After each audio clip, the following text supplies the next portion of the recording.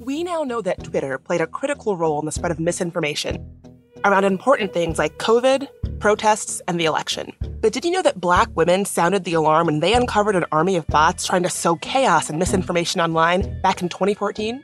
We repeatedly brought this whole thing to the attention of Twitter support, and they just didn't. Check out this episode of There Are No Girls on the Internet on the iHeartRadio app or wherever you get your podcasts on Tuesday, July 14th.